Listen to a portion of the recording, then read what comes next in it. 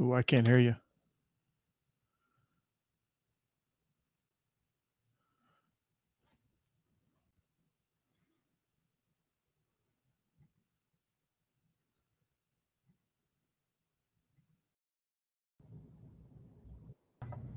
Hello? There.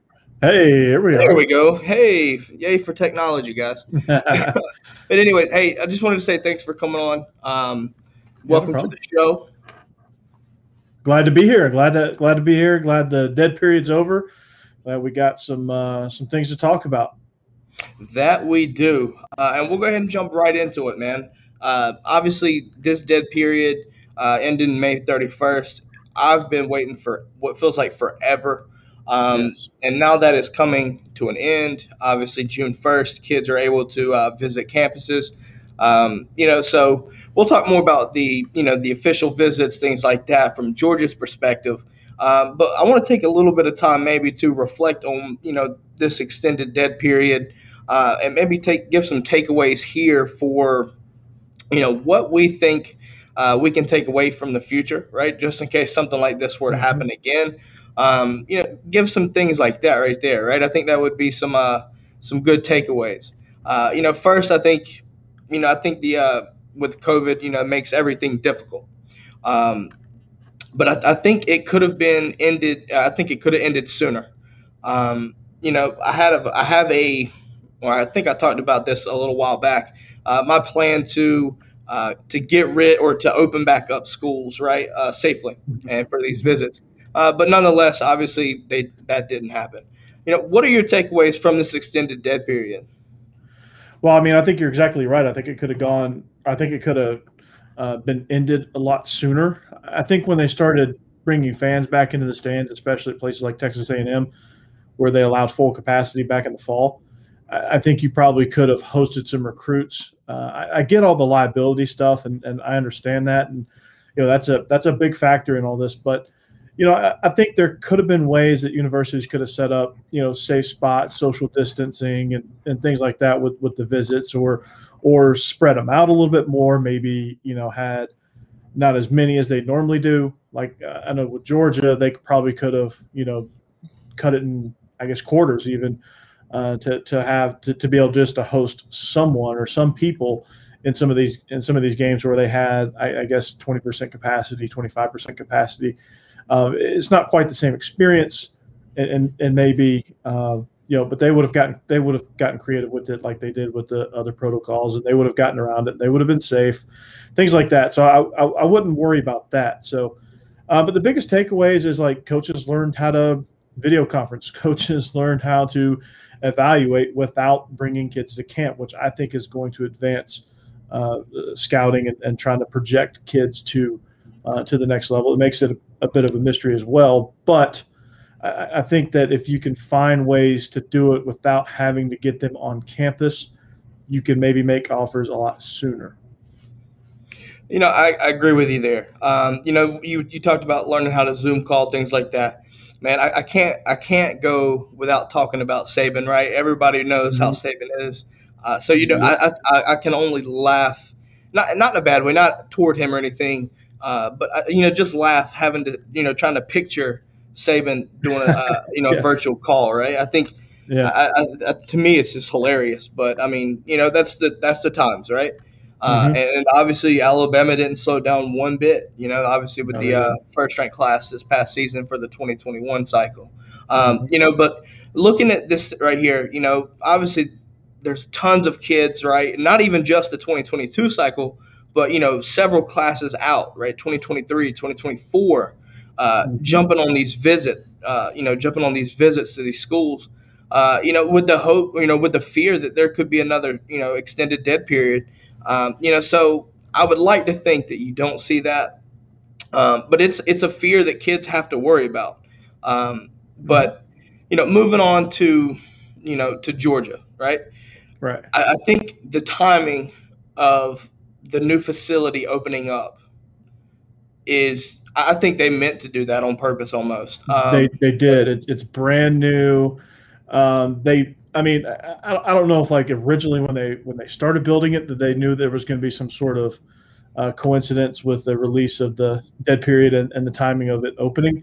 But I do think that once they got into it, maybe because it was supposed to open back in April and it didn't. Obviously, there were some construction delays.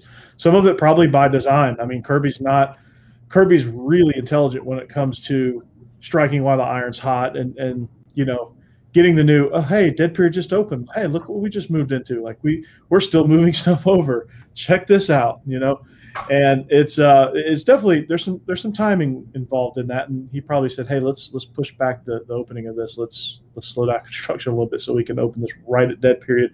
We can release these videos. Dead period ends in a week and a half after we release these videos, and it'll give us time to say, hey, we got some new digs, and then it'll give them a week and a half to move everything over and get everything set up. Yeah, and I know obviously Georgia posted some hype videos, some teasers, shall you say, with the players, the coaches moving in. Yep. And honestly, from a fan standpoint, I just want to go ahead and see what it is right now. I just want to see what it's about. I guess June 1st we will. I think they're holding back by design as well too. No, it's strategic. We know it's strategically planned. I think you have to do that. But at the end of the day, though, and I'm talking about the strategic planning here. Let the recruits see this first, right? Mm-hmm. Let the recruits, that be their first visit, right? Because a lot of these kids haven't visited a school, period, right? At least on an official or unofficial visit standpoint, right? They may have went to campus, mm-hmm. but they didn't tour the facilities like you're about to be able to do. Exactly. So with that being said, a lot of these kids, their first ever visit is going to be Georgia. And we can talk about that a little bit later too. But their first experience of a world-class facility, obviously brand new. Mm-hmm. And I've been talking about this for several months now, for really as long as it's been a thing. The arms race in facilities. It's a completely true thing. You look at Clemson, right? I had a guy on from Clemson that he covers, was talking about having a putt course, and obviously we've seen the slide that they had. So these things right here, it's really useful to attract elite recruits, in my opinion, because they spend so much time there. You need it to feel like home, and I think that obviously we don't know yet, but I have a good feeling that these kids it'll make them feel comfortable and feel at home, and it'll do really good things for recruiting. Yeah. Oh yeah, absolutely.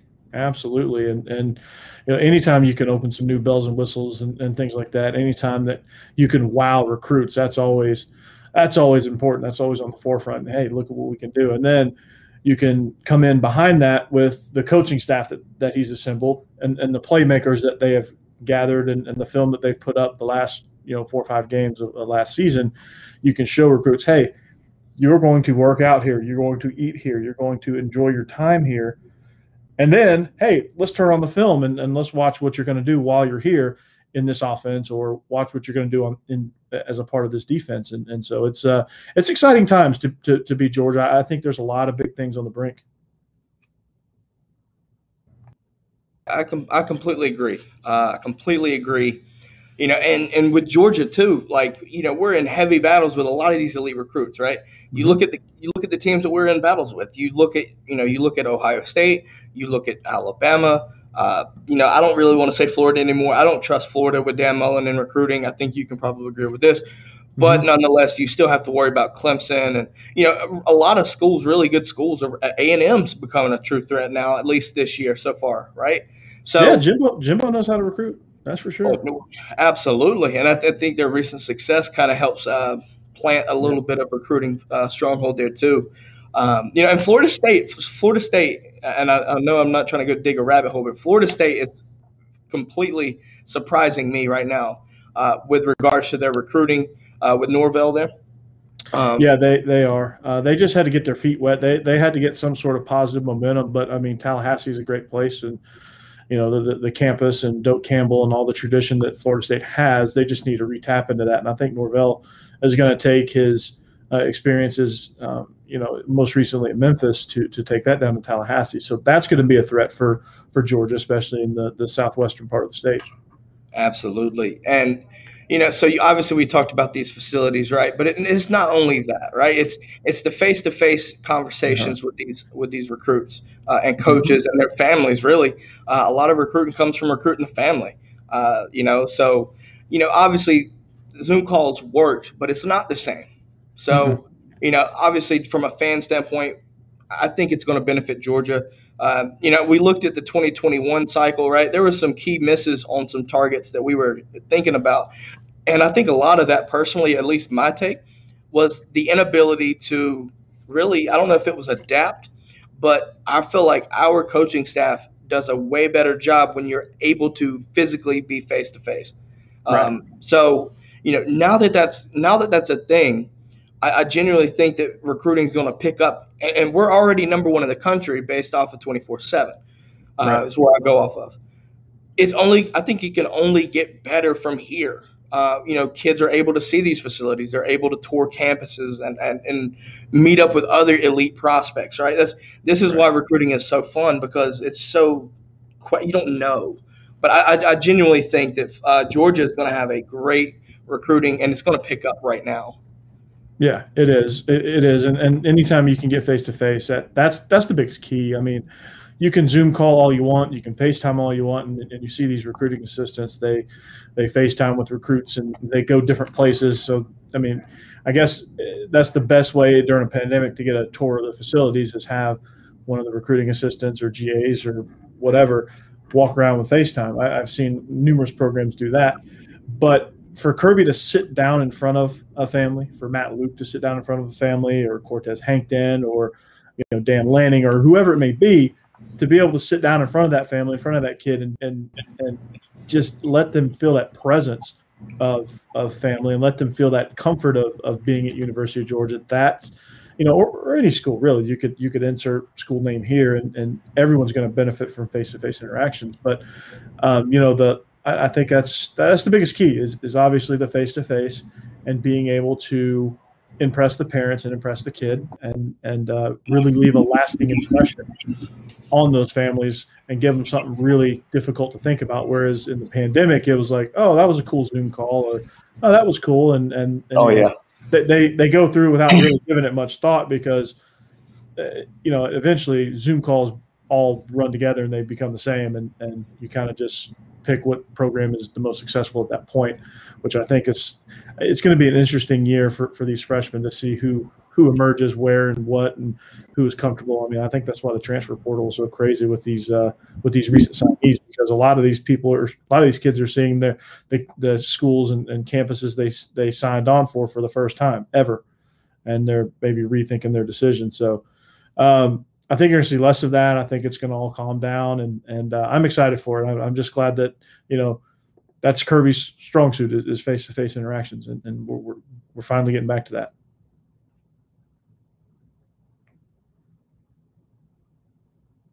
Uh-oh, lost you. I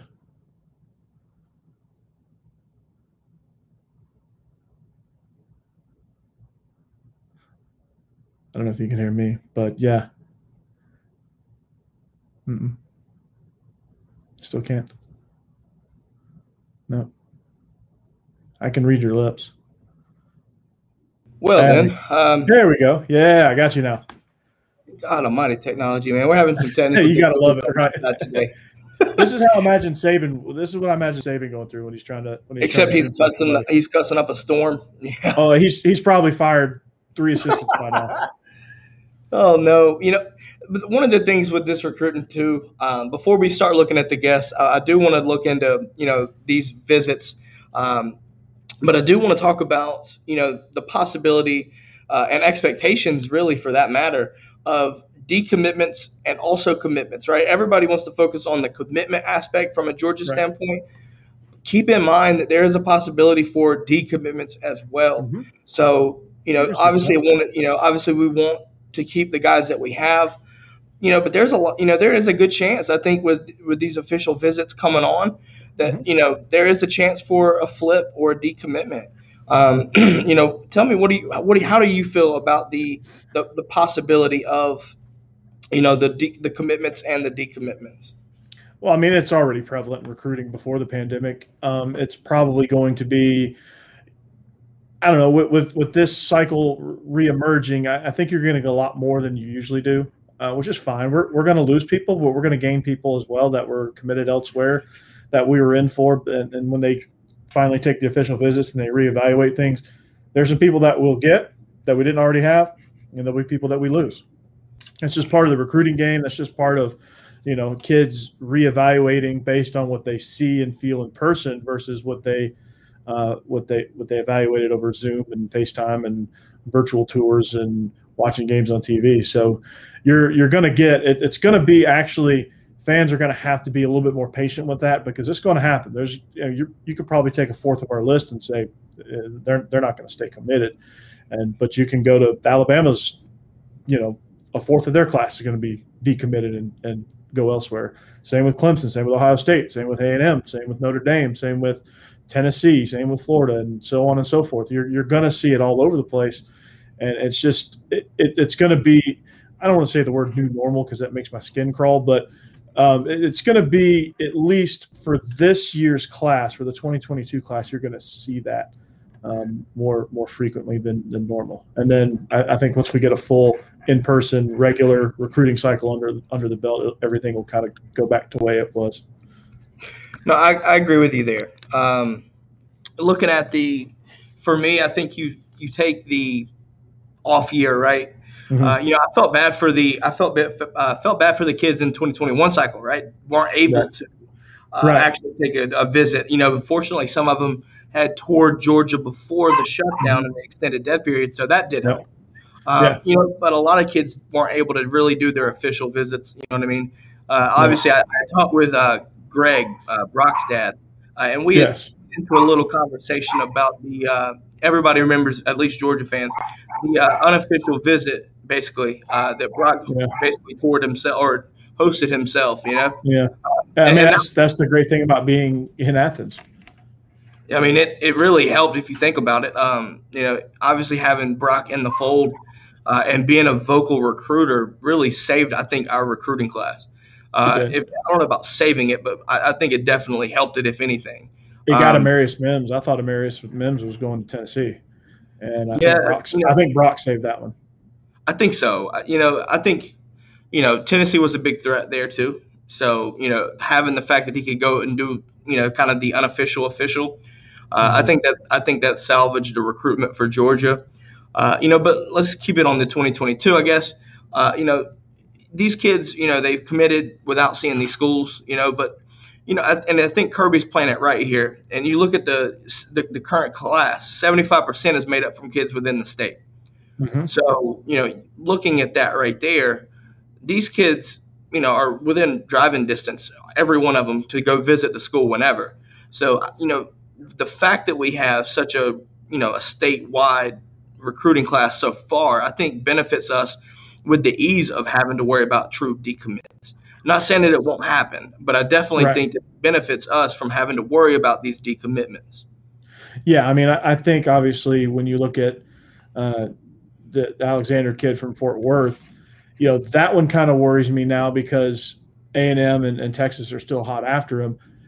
You don't know based on where he's from how solid he is, but you get him on campus, and restoke that fire, he might be more solid than we think. The Jalen Walker kid from North Carolina, you look at him and wonder because he's an out-of-state kid from North Carolina. But then you look at Jordan Bryant James from Murfreesboro. That's a short drive.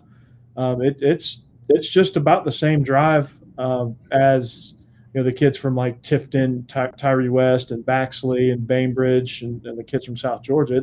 It's a very similar drive for Murfreesboro. This is more my neck of the woods. So I think I think he'll be solid. But it's just about getting these kids back on campus and reaffirming their commitment, which I think most of them are pretty solid. I think they were heavy Georgia to begin with, regardless. Yep. And I think it'll take a lot of work even to get Keelan Alexander to flip. But I think if there's any school that could get Alexander, is probably going to be Texas. This is the one I worry about the most with Sarkisian. I'm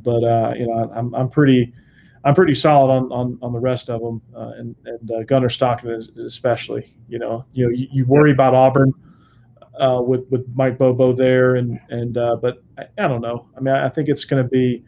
I think the ones we got are going to be pretty solid for the most part. But hang on because there's more to come. It's about to get interesting.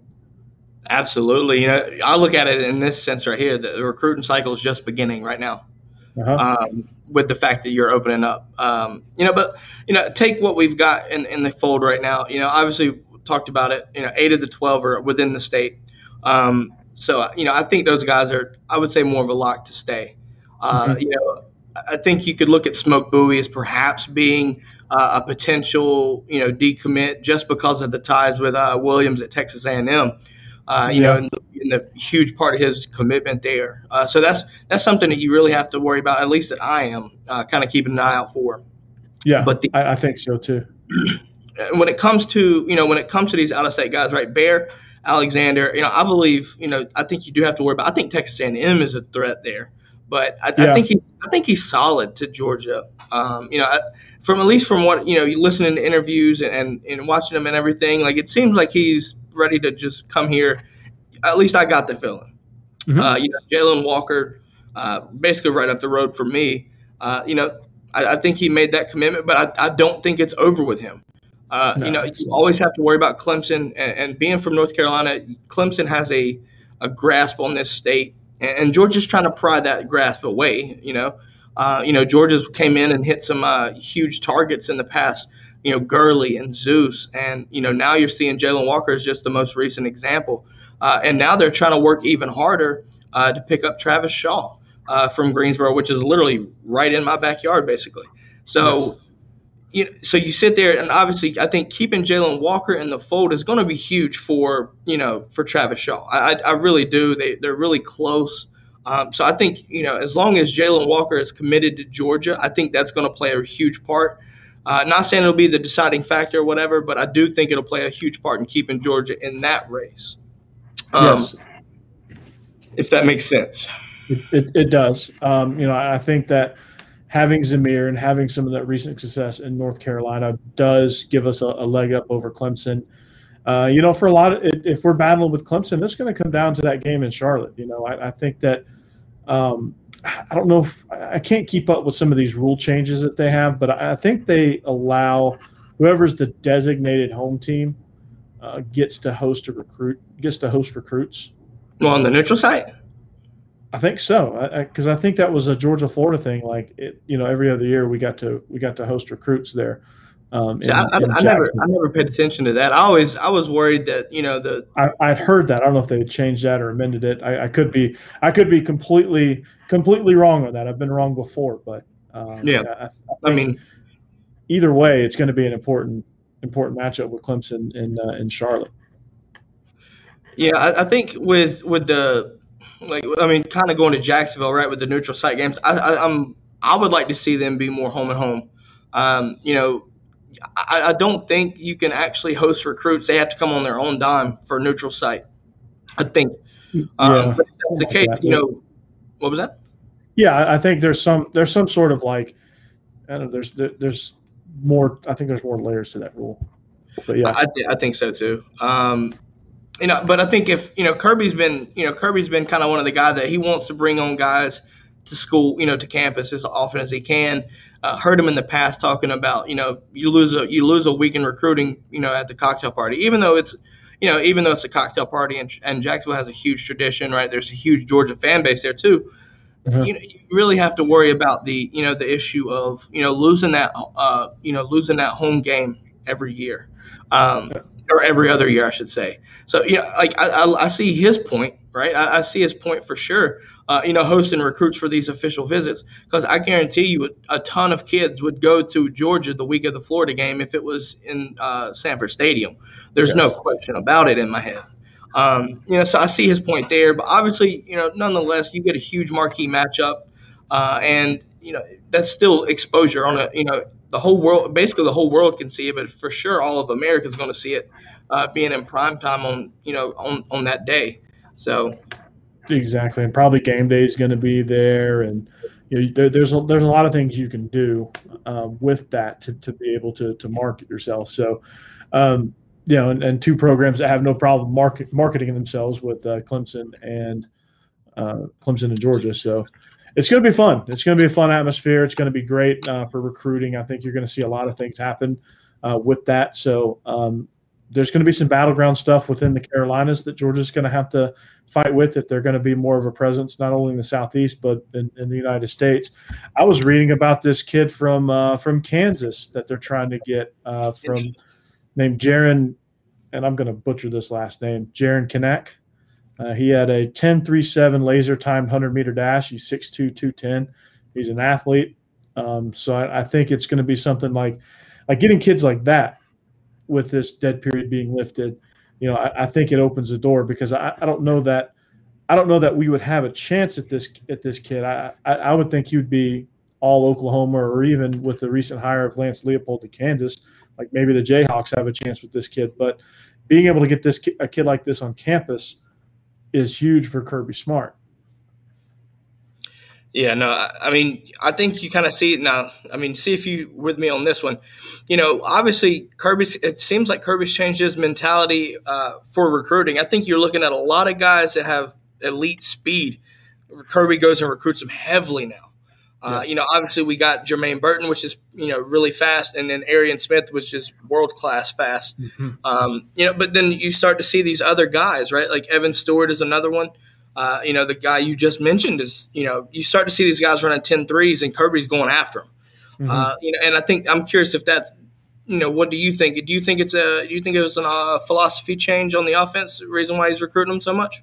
Yes, I think you see guys like Devontae Smith and Jalen Waddle go in the first round and be difference makers for an offense for Alabama. I think woke up not only Kirby but a lot of people. So there's a high emphasis on speed guys now. Slot, not necessarily the huge guys that can jump ball. I mean, there's a spot for them obviously, but the Arian Smiths, the Jermaine Burtons, the guys that can stretch the field vertically, it is of utmost importance. And if you can get a guy like that has world class speed, you're going to be in really good shape, and you're going to have a really good vertical threat. And I think that, I said on my show, there's 1.5 million clues if you really look at this Georgia team carefully of some philosophy changes on offense. This is now clue number 1,127 that Georgia has some philosophy changes going on offense. They're starting to recruit elite speed, which means, to me, they're going to push the ball vertically a lot more frequently. I completely agree. And I think that's something that you kind of saw change over, the last couple of years, right? You look at, I hate, and I'm going to piss a lot of people off with this, but Coley, I think Coley was that transition coordinator. Mm-hmm. But when Monken came in, it seemed, maybe it's just me thinking this, but I think, Monken told him to kind of let me run the offense. Coley was that dude. Yeah. I don't think Monken comes in. I don't think Monken comes in from the NFL without some assurances that he's going to run the offense. Yeah, no, I mean, you just looked like Coley's offense had, in my opinion, Kirby's handprint all over it. Trying to establish the run game constantly, and there was really no true threat in the pass game. Right now, credited, we didn't have a ton of receivers. We lost a ton of talent. Cager was injured, but when he showed flashes. Kieris was somewhat consistent. But we really relied on Swift and the run game. And obviously, it's almost like a night and day flip from Coley to Monken. You start to see, obviously at the beginning of the year and most of the year, we had the question at quarterback, and especially against Arkansas, right? DeJuan to Stetson, and then Stetson ran it there. There were still some questions, at least to me, how, obviously we knew we were going to see some changes, but, were we limited by Stetson, right? And I think a lot of people were, waiting for JT to come back. I think, it made sense for him to take his time and ease his way in, but a lot of people were eager to see the changes that we really were expecting. Eager, yes. Now, at the end of the day, obviously the offseason not being there kind of played a part too. But nonetheless, though, right? We come in Mississippi State, right? And I watched this recently, actually. Just watched how dedicated they were and how much of an effort they put on stopping the run and overwhelming the offensive line. And I really don't believe if JT was not playing quarterback, I think we lose that game. I think Stetson was limited, getting the ball down the field. Now he had the mobility. I'm not going to say he didn't, but definitely, getting the ball down the field. Obviously, JT showed that, which is why I think really we won the game. 400+ yard game there. And then it kind of balanced out, right? You look at the last 4 games, passing, and then run against South Carolina, and then just overall like blowout against Missouri, and then obviously the really really close come from behind win against Cincinnati. So looking at those 4 games, to me, I'm anxious. I'm very eager to see what our offense looks like first game with a full off season. JT fully healthy. I think his leg, his knee, having extra time right there, right, to recover and get more healthy is going to make the difference, because just watching from a quarterback standpoint, I was a quarterback in high school. The mechanics cause him to not be able to throw it like he needed to, right? Like the Arian Smith throw, right? Obviously, we know Arian Smith is super fast. He's blazing fast. Mm-hmm. But the right mechanics gets that ball in stride and scores. You know what I mean? Mm-hmm. So, obviously there's some things we're looking forward to. And I think having the offseason, him being fully ready to go and learn the offense with the California trip as well, right? Getting that chemistry. I think you're looking at an explosive offense. And let's be honest, that explosive offense is going to be really, really enticing to a lot of elite recruits. Yeah, you're seeing an uptick in wide receiver recruiting now because of it. And so I think that when you look at let's look at starting in January of 2020, we get that transfer from obviously we get Jamie Newman coming over from Wake Forest, and we know how that went. Then several weeks later, we get JT Daniels. Well, we know he's rehabbing from major knee surgery. When you're in a COVID period, just being isolated, not having as much or as strenuous of a rehab as he probably normally would on campus, mm-hmm. I think made a huge difference. He had a few setbacks because of it. He didn't get to work out the way he wanted to. He wasn't in the facilities eating like student athletes eat. So there was a lot of factors that set JT Daniels back and caused him not to be ready, not only for the Arkansas game, but for every subsequent game up until Mississippi State. Stetson, I love Stetson. He was great, but he was extremely limited. He was great for what he was. He was always going to be a bridge guy, but he was a good complement to the run game. He could hurt you in several different ways. Mind you, Georgia was the only team that led Alabama at halftime. Mm-hmm. I'm not into moral victories, but I guess if you have to look at one positive from that experience, we were the only team to do so. So when you look at that, you can say, okay, Stetson's not as bad as we think, but he is limited in getting the ball downfield. If you put pressure on him, he can't stretch you vertically. He can't do some things that normally quarterbacks with a little bit more arm talent can do. Then JT Daniels steps in. He's not right still because there's some throws he wasn't able to step into. His mechanics were probably really rusty because he probably didn't get to develop and work. He probably missed a full year's worth of fundamental work just on that he's going to be able to gain now since he's the starter. In this offseason, he's going to get to work out with the guys, so he's going to get a lot more chemistry. So I think what you're going to see is you're exactly right. You're going to see an extremely explosive offense. I think there's a lot of weapons. I think in that first game, you're going to see Todd Monken searching for his number one playmaker, right? You're going to see him take shots to Arian Smith. You're going to see Jermaine Burton get fed. You're going to see Kyrus. You're going to see Darnell Washington. You're going to see even some Brock Bowers. You're going to find – or James Cook. You're going to see where this offense is going to go, who's going to be that go-to guy to fill in for Pickens when to make a tough catch or a big catch when it's desperately needed in a situation. Mm-hmm. So I don't know who that's going to be. It could be any one of those guys, and any one of those guys and they all have different qualities that make them viable. Like James Cook is a threat running. He's a threat as a running back. He's also a threat in the screen game. He's also a threat even in the passing game. Yeah, we saw what he did against Alabama. right? Yeah. Oh yeah, he went off. Um, Darnell Washington is LeBron James out there, tight end. So he's a nightmare for matchup wise. There's not a linebacker that's fast enough to cover him. There's not a safety that's physical enough to cover him, and there's very few corners in this league that are tall enough to really contend with them. So you get some matchup nightmares there. Brock Bowers is showed out in the spring game. He's pretty good. Donnie Mitchell is somebody that I think is going to come on and be more of a kind of a deep threat guy or like a red zone jump ball guy. Arian Smith's world-class speed. Jermaine Burton is a great route runner, and Kyrus Jackson is the same. So I think you're going to see a very creative offense. I think with what you were telling me right here, to add on to your point, I think you look at a multi-dimensional offense, right? Mm-hmm. You look at the ability to run the ball, right? There's no question we can run the ball. Yes. However, when it comes to the pass game, you look at the ability to hit all different parts of the field, right? You have niches basically from each receiver that can do multiple things.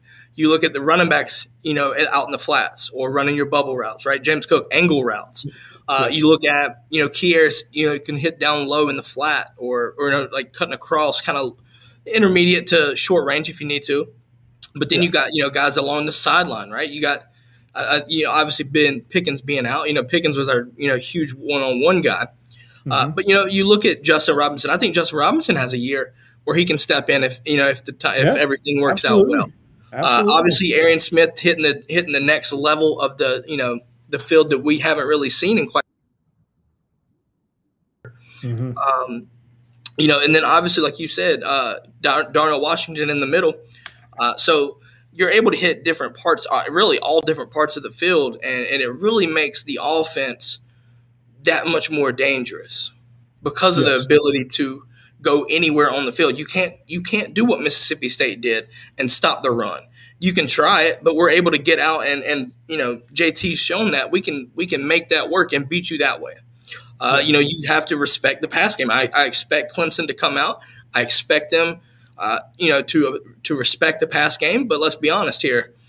Brazee, Miles Murphy, KJ Henry, and company on that line in the front seven, they're going to cause problems just themselves. So they can rush 7 or they can blitz 4 or 5 and still cause problems for JT. Mm-hmm. This is why it's our biggest test of the year, hands down.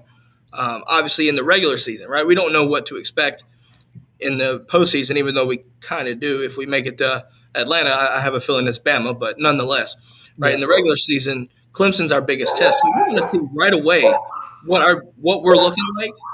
But then after week 1, we have the rest of the season really to kind of tune up, and if we take care of business, get ready, for Atlanta and for the playoffs. I think Georgia's destined to be the playoff team this year.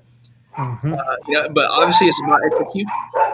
Yeah, we got to go out and execute. We got to go out and do the things that are going to take advantage of the playmakers that we do have in place. I think that now you can't say that we are void of talent at the wide receiver position. Mm-hmm. You can't say that we don't have a running game. We have 5 legitimate running backs that could start at anywhere in this conference. Yep. And for any of the big boys outside of the SEC, they could start for them too. So you've got all this talent. Now you got to figure out how to use it. And you got to figure out how to hurt people with it. I mean, I think with Monken, with his background, I think this is his wheelhouse because at Oklahoma State, he did it with a lot of 10 personnel, right? No tight ends, four wide, and was able to have a semblance of a run game. They still had some decent balance there when he was there breaking records at Oklahoma State. Then he goes to Southern Miss, right? He doesn't have many receivers. He has 2 really good running backs, Jalen Richard and Ito Smith. So it was a lot of 20 personnel, probably a lot of 20, 21 personnel, which is some things he can break out for Cook and Zamir and Darnell Washington, or he could go 3 wide, 2 backs and really do some damage there as well. He can also get into 11 personnel. He can get into any personnel grouping he wants. He can get into 32 personnel if he wants. He's got Bowers, Darnell Washington, 3 really stud running backs. Don't forget Fitzpatrick either. Fitzpatrick is underrated right now. Definitely a good blocker, but he can still get out there and make some plays as well. But I think all odds are going to be on Darnell. Not to cut you off, but yeah. Yeah. But no, yeah. Obviously, like you were talking about, though, right? You look at, the offense and Monken's potential. for opening up the offense and really showing that Georgia has made that change. We saw Bama make the change early. Georgia kind of sluggishly lagged behind, and now I think this is the year you really look at Georgia as not the true running team anymore that we're used to be. But let's be honest here. So moving on, right? We're going to transition with what you were talking about, right? With this offense, you look at this offense and it brings a lot of potential from a recruiting standpoint, which is why June is so important. Just this month alone, the list for elite recruits, whether it be offense or defense, it's huge, and there's some huge names there. Really looking at it here, June 1st, the very first day. You look at Pierce Spurlin, right? 2023 tight end. You've got several names there just on the first day alone. And then June 2nd, you look at two huge recruits in the 2023 cycle coming on June 2nd with LT Overton, the number one overall player in the country, and Justice Haynes, right? Four-star running back. That's a big one right there. Those are two huge ones. So then you look at then the weekend, right? That first weekend is going to be insane. Jeremiah Alexander on the 3rd, but then you look at the 4th and the 5th. You're bringing in Brandon Ennis, right? You're bringing Kristen Miller, Denylon, Oscar, Branson Robinson. Everybody's loving Branson Robinson now. Kamari Wilson, Nichols, and Kojo, all on that first weekend alone, and those are huge names that Georgia's all in. So you look at that right there. Then you kind of piece it around. Big names here. Look at Shamar Stewart on the 15th. Then what I call IMG weekend. You look at the guys. Yes. Really, four guys from IMG: Tyler Booker, Keon Sabb, Dalen Everett, and Jihad Campbell, all on their officials. On the 18th. So you look at that weekend, right? And that's huge IMG, which I think Georgia is going to have a great year when it comes to these guys from IMG. And then we'll end it up with the 25th, right? The biggest name in the 2023 cycle, in my opinion, outside of LT Overton, Arch Manning. He'll be in, I think he'll unofficial here. And that right there just tells you all of June, from the first day all the way to basically the end of June, Georgia's going to be loaded. And outside of visits alone, you're also looking at camps, right? They're also getting guys on and camping and offering other guys too. So it's going to be a very, very busy and chaotic month for Georgia. Yeah, I mean, it's almost like you're cramming a whole recruiting cycle into a month there with all these visits. But, with the early signing period, it's important. June became even more crucial than it ever has been. And coming off a pandemic year, that amplifies it by 10. So, you got in that first round of visits, the June 4th weekend, you got a bunch of guys from Mississippi coming in. Yep. As your big out-of-state targets. You got a couple of receivers. Kojo is one of them from Lambert. He's somebody that excites me. He's a 6-foot guy that can run. You have some offensive linemen. Addison Nichols, I think, coming in at tackle, 6'5", 305. Really solid 5.9 guy from. You've got Oscar Delp. I think you mentioned him, big tight end. Yep. He's somebody that's exciting. He kind of fits that Brock Bowers, Fitzgerald mold. Then the IMG crew. I'm excited about Booker as the tackle. I think if we can get him, that'll be a huge get. You're starting to see that position almost become a big skill position. With the on the offensive line. Keon Sabb, I think, is somebody that is very universal. He's a big time, big tall kid. Probably going to fit in on the defensive side of the ball if I had to guess. Jalen Walker is a very important piece to that June 18th weekend because he's a verbal commit, and he can kind of help from the player perspective. He can kind of help the coaching staff lock in a lot of these guys, right? Oh yeah, absolutely. He can be a recruiter. He could because he knows a little bit about Athens. He knows a little bit about what this coaching staff is all about. Some of these guys, I mean, obviously they've been in contact with Georgia. Otherwise, they probably wouldn't be visiting. But I think Jalen Walker knows this coaching staff on a different level, and we'll see how solid he is if we can get even half of these IMG guys committed that weekend. I think we're in really, really good shape. And then you look at the 25th with Arch Manning headlining that group. I mean, that name speaks for itself. I watched his highlights the other day. There was this throw he made that was just. It was kind of like the Zach Wilson throw from the combine that everybody's oohing and ahhing about. If we could get Arch Manning, if we can steal him from Tennessee and Ole Miss, which you have to think that those two schools are leading the charge. If you don't know the Manning family very well, you wouldn't obviously know that. But you have to outlast Tennessee, which these days is not hard to do. And then Ole Miss is probably the one that's the most contentious with Arch Manning because they're exciting. They play a really good brand of football and family legacy. All those factors in for Georgia to be in the mix says a lot about Kirby Smart and crew. Yeah, we'll kind of work our way back a little bit.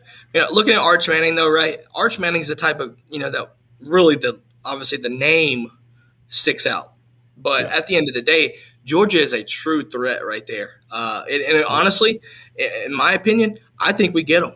I really do. And I know the legacy, right? The legacy of, Tennessee with Uncle Peyton and Ole Miss with Grandpa Archie. I just think where Georgia is right now, Georgia's in that prime spot to elevate to a true national title contender on a consistent basis, right? You can't discredit Alabama. They're going to push, and LSU, sure. I just don't trust LSU where they are. I just don't see LSU being the biggest threat there. But you look at Bama and Georgia. I think it's going to be a Bama Georgia, and I think Georgia is a true threat that people need to really start to pay attention to. So from obviously from Arch Manning, because if you get Arch Manning is the type of kid that you would look and take over Gunner. In my opinion, I would. He's already ready to go. I love Gunner too, but I think you would have to take Arch over Gunner. And as crazy as that sounds, honestly, I look at it as because he's NFL ready.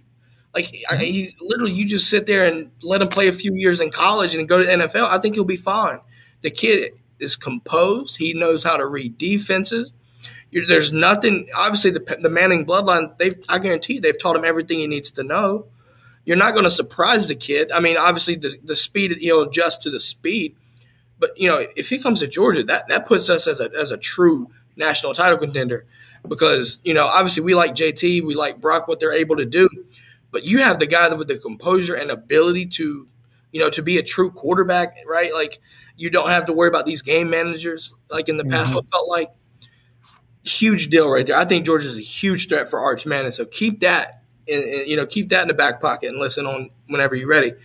But then we talk about Keon Sabb, right? Keon Sabb, Georgia just offered his brother, right? And that's a 2026 commit, 7th grade.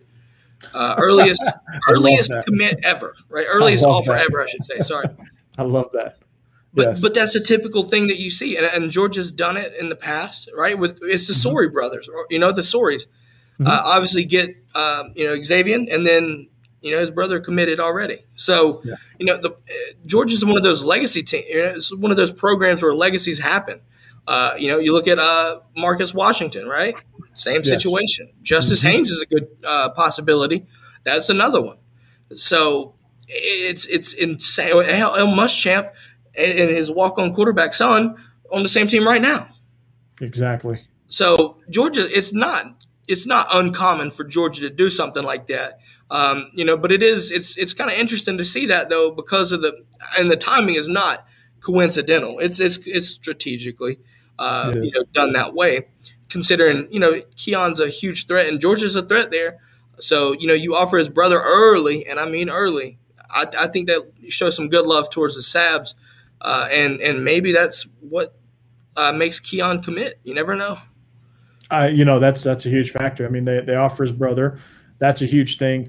And then when he gets on campus, he's going to be blown away. I mean, there's nothing to not be blown away at UGA. And then you open this brand new facility, and it ramps that up by 10 as well. So it's going to be a fun month. I mean, I think we're going to see, as some guys commit, you're going to see some guys possibly decommit. You get some. Obviously, we're going to do the defensive back shuffle probably. I think we get a few more DBs, and Deion Bowie might bounce on out of there as we were afraid of. He might bounce on over to Texas A&M. Who knows? It's going to be interesting. Jordan Bryant James, his recruitment's not over. I mean, I think he's solid, but UT's got to be somewhere in the mix there. And Vanderbilt would be stupid if they didn't try to get into it, but I don't think they're a real threat, to be honest with you. But I don't see that happening. No, I don't see that either. They're not ready for that. But I mean, you get guys. If you get Katron Allen committed, I don't know what that does to the running back commits. I don't know how many they take, or if they take his commit and they're only going to take one, that lets us know how solid Jordan James was. So I'm also excited about Jihad Campbell. I mean, if we can stockpile edge rushers at the 6'3", 220, 230, 240 mold, I'm all for it. Like I'm all for racking up a bunch of Adam Andersons.